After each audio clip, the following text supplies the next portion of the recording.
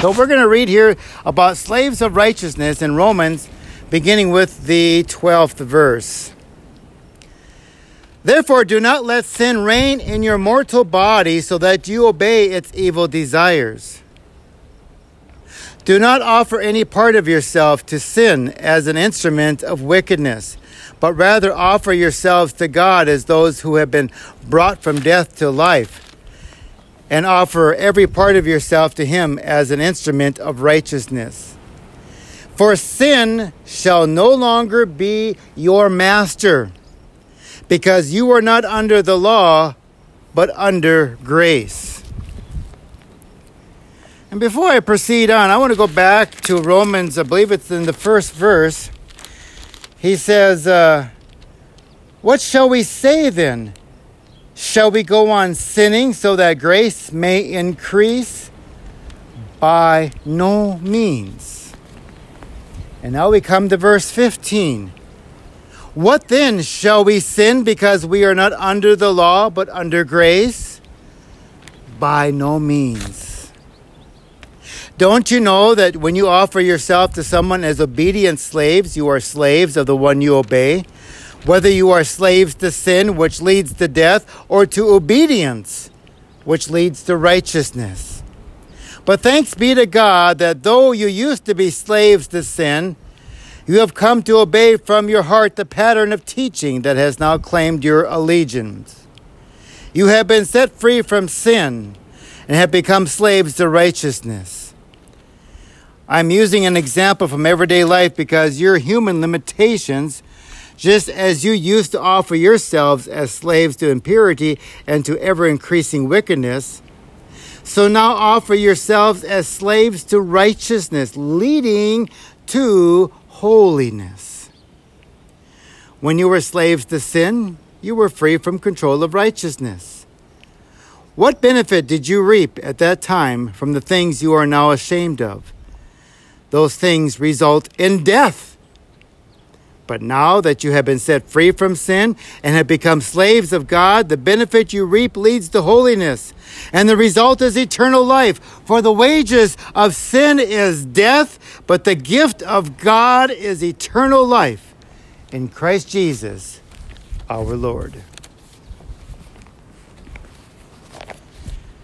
Now we come to our gospel reading for today, taken from the book of Matthew, the 10th chapter, beginning with the 40th verse. As I greeted every one of you this morning, what was the one word that I mentioned as I started with you? And hopefully I emphasized it quite a lot. Welcome. I came to your vehicle and said, welcome. Matthew 10, verse 40. Anyone who welcomes you welcomes me, and anyone who welcomes me welcomes the one who sent me.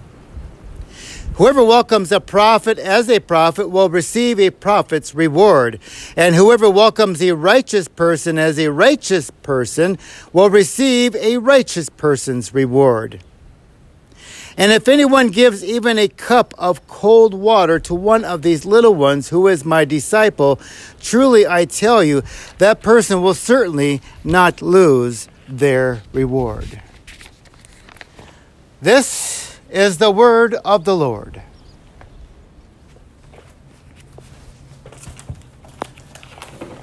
Grace and peace to you from God our Father and from our Lord and Savior, Jesus Christ. Happy Sunday, everybody. Oh, this weather doesn't get any better, does it? It's great. It's wonderful. Except if you're sitting in the car. I'm probably more comfortable today than you are for a change. You're sitting in the hot car there, and if you need to turn on your car and your air conditioner, please do so, because you can definitely listen then on your FM radio. Talk about welcoming and how we should welcome other people. You know, this nation needs to go into a welcome mode instead of a hatred and driving mode. I kind of hate to say it, but I think here in South Dakota and North Dakota, upper Midwest, we're kind of sheltered and away from the hatred that is surrounding so many people around the world, around the United States. If only we could welcome people and welcome them with love, with thanksgiving, with glory and honor. I'd like to welcome these people over here, but there's nobody sitting over here this morning. I did bring the chairs out thinking maybe somebody would like to come over here and sit in the shade and outside here, but I'm here with all my friends, okay? Just kidding. But we need to welcome everybody and anybody. Now he says, he who receives you receives me, and he who receives me receives him who sent me. Jesus tells his disciples that he will reward those who receive them, thereby revealing a part of his plan for provisional ministry. There's actually a 4-part lesson here. God initiated the partnership by sending Jesus. Jesus then sends his disciples. The disciples take the 3rd step by going. Remember a few weeks ago I said, go! And then the 4th one is those who welcome the disciples take the final step by providing support. Now, I'm not sure if you noticed those 40 through 42, the hierarchy that's actually placed there in those short scripture readings for our gospel reading for today. Look at the hierarchy that's there. You got the prophet, you got the disciple, and you got the little ones. The disciple is considered a righteous one. So prophet, righteous one, and the little ones. Who are the little ones? Little ones are, they could be the slaves. They could be the children. The little ones who are learning about Jesus Christ. Jesus talks about welcoming him. Welcoming the apostles. And in James, it says, he tells James, when they go out in the community, if they do not welcome, then what are they supposed to do? Dust off their sandals and leave. Because, see, not everybody is welcoming. Not everybody is as gracious and glorious as we are. There are people out there who will not welcome a righteous person. There are people out there who will not welcome a prophet. There are people out there who will not even welcome a little one.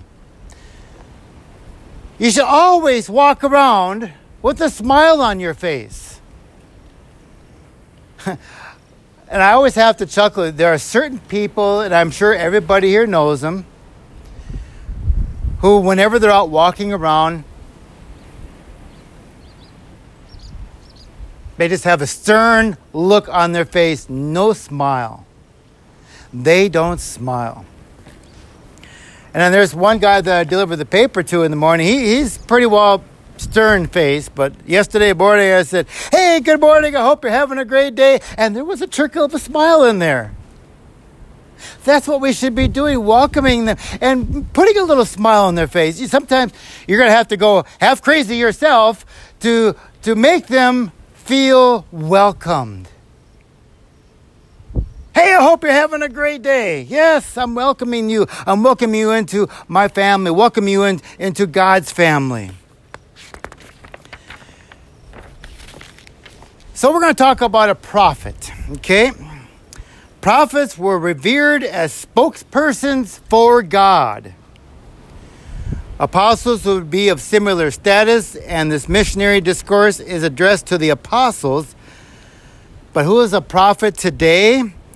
Well, the term would be applied to anyone who is called by God to speak God's message.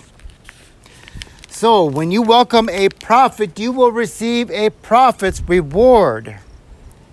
When you welcome a righteous person, you're going to receive a righteous reward. Now, think about this for a moment. You're a righteous person and you welcome somebody righteous, you get that award. But you see, it's not limited to that. A righteous person can welcome a prophet. And when that happens, they will receive then the prophet's reward. You have a little one. A little one doesn't have to just greet somebody in their own social status to be a little one. They can welcome a righteous person. The little one can welcome a prophet. And it says that they will receive that appropriate reward.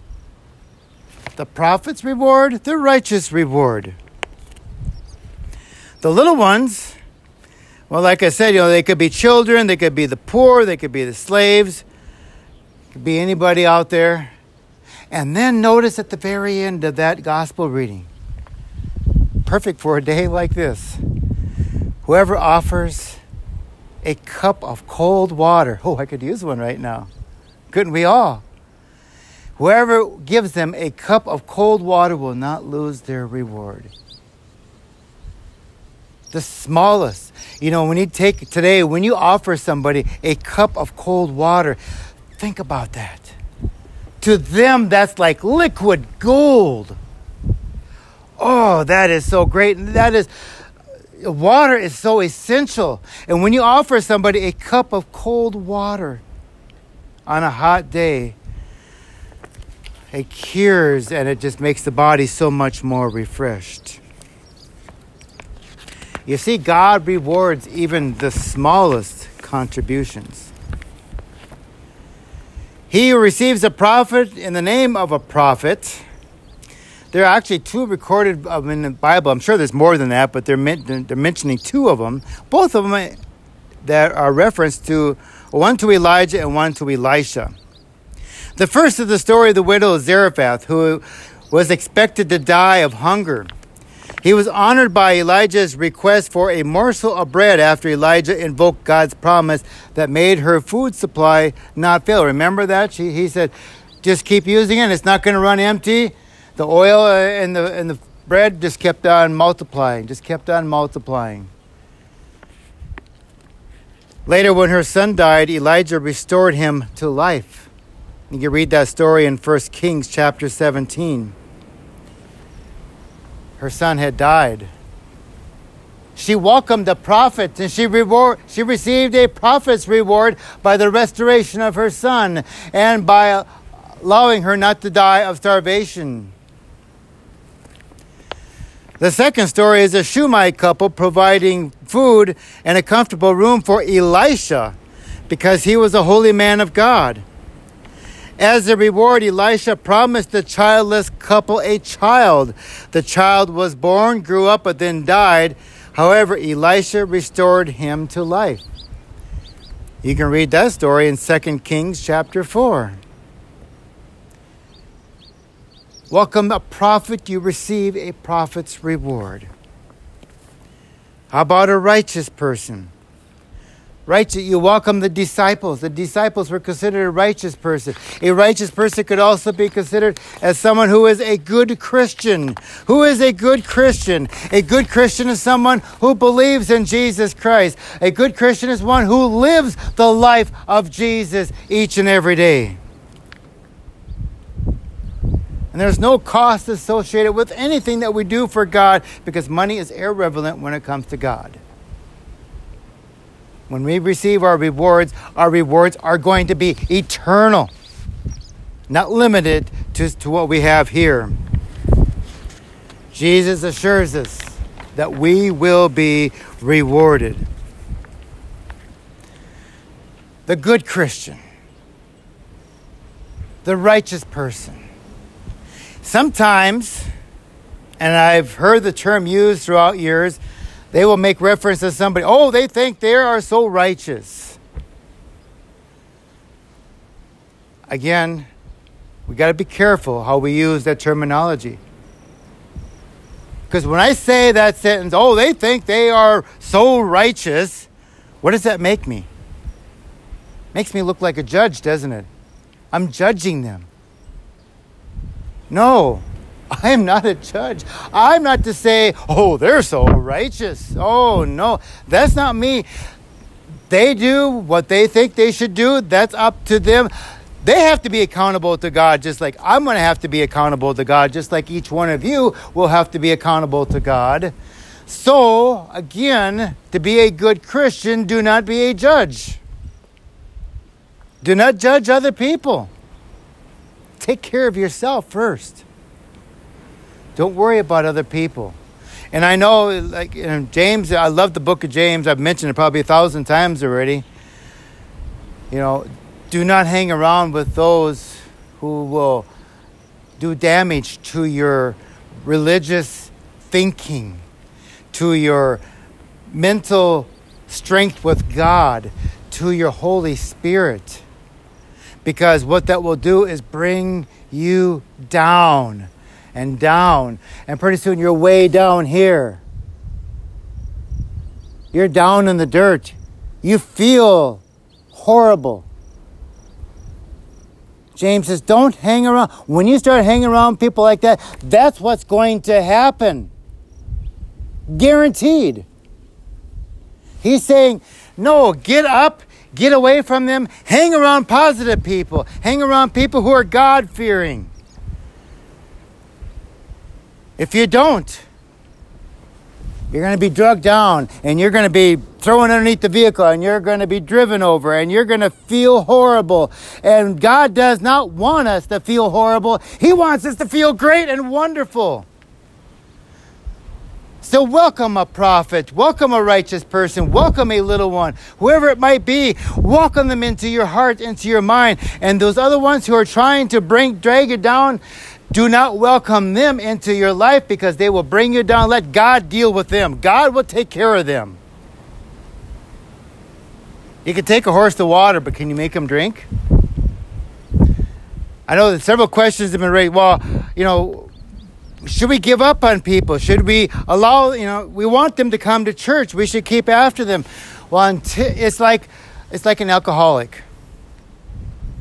You can tell them a million times that they're an alcoholic, but until they realize that they want to change, they will not change. No matter what you say and what you do. Something is going to have to happen to them that's going to drive the fear of God into their heart, and suddenly they will change. And that's the way it is with people.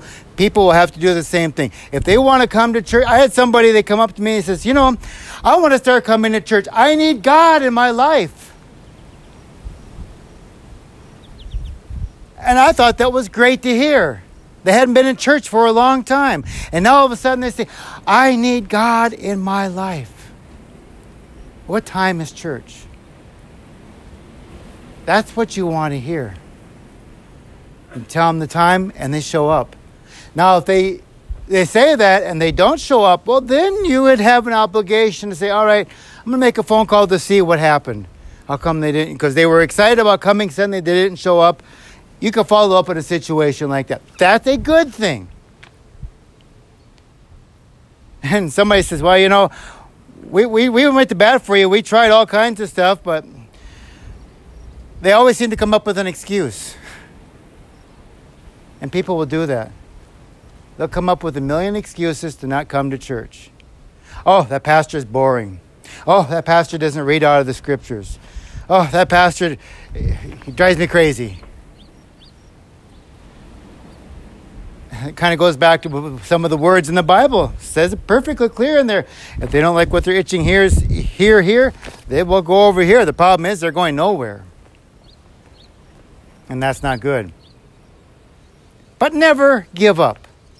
Never give up your hopes and dreams of eternal life through Jesus Christ. Jesus Christ is our Savior. Next Sunday, it is the first Sunday of the month, we will partake in Holy Communion. The body and blood of our Lord and Savior, Jesus Christ, who sacrificed himself like Abraham almost sacrificed his son. He was willing to do it. The Father sacrificed his son for us so that we can be saved.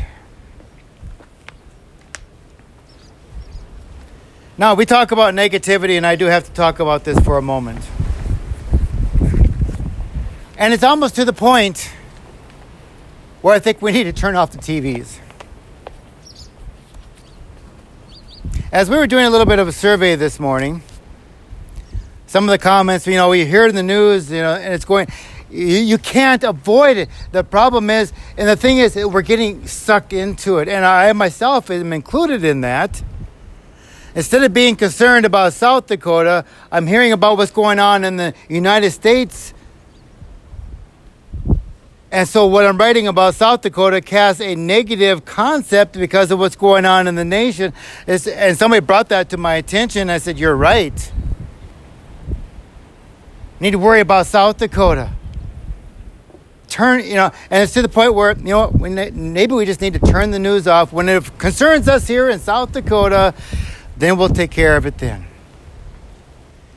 All I can say is for each one of us here, make sure you practice your social distancing. Make sure you wear a mask in public if you're able to. And wash your hands. It's important that we continue to do that because the virus is still there. The devil is still planting his seed. When we talk about fear, the fear of the virus, one of the schools, I think of Bismarck, I see in the news, they're not sure what they're going to do, if they're even going to start school up again this fall in live person. That's just up in North Dakota. We don't know. And there's other schools that are in the same boat. We're waiting and see what happens. My friends, do not allow fear to overtake your life. Don't live in fear. Live in safety. Live in safety with God. And sometimes if you're looking in the news and you're seeing all this negative stuff, the best thing you can do, the beauty about remotes is you don't have to walk over the TV anymore to turn it off. Remember them good old days when you had to do that? You got the remote sitting beside you, just punch the button. I'm done. I want to listen to something good today and turn on something good. Find a good religious channel that you might have on there and listen to that for a while. Listen to some positive news, some glorious news about Jesus Christ instead of doom and gloom that is going throughout the whole world today. This is not the end of times, and I'm not one to preach when the end is. I apologize for that because we don't know when the end is coming. That's absolutely true. But for decades, for centuries, for eons, they've been saying the end is coming now. It said that even in the Bible. The end is coming now. When is the end going to be here? He said it was going to be here. It's not here. It wasn't there. It's not here today. It might be 2,000 more years. We don't know when the end is coming. In the meantime, take care of yourselves. Take care of your faith. Make sure your faith is strong in Jesus Christ. Make sure you keep everything positive around you. When there's negative stuff around you, eliminate it. Get rid of it. Look to a prophet, look to a righteous, a religious person, look to a little one. All them ingredients can help build you a strong Christian value life, one that God will look upon you and say, well done, my child.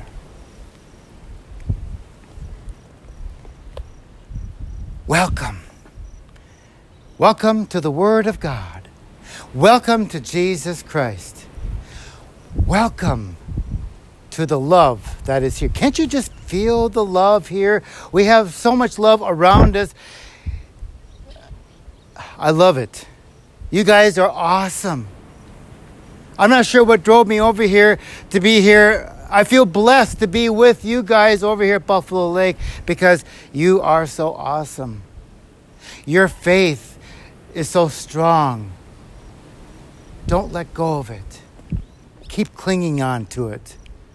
Live each day to the fullest. And love and welcome. When somebody comes to your house, welcome. When you greet somebody, well, it's kind of awkward to say welcome if you're in the middle of somewhere else, but you say, hey, good morning. And always say it with a smile on your face. Be positive, folks. Turn off the news. Enough is enough.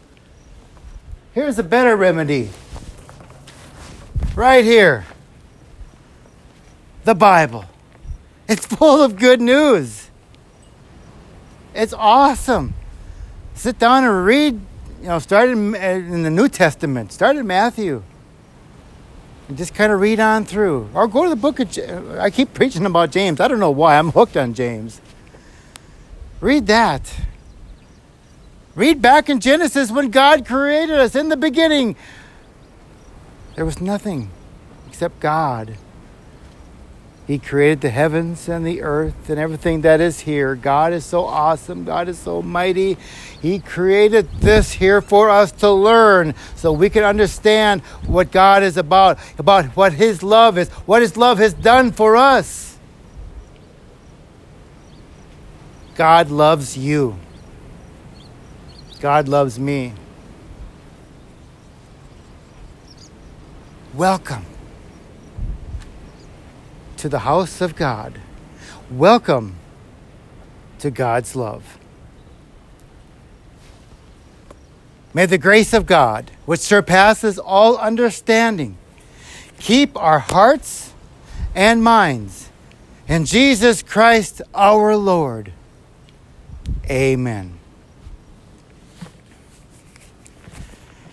At this time, we will go ahead and gather the offering.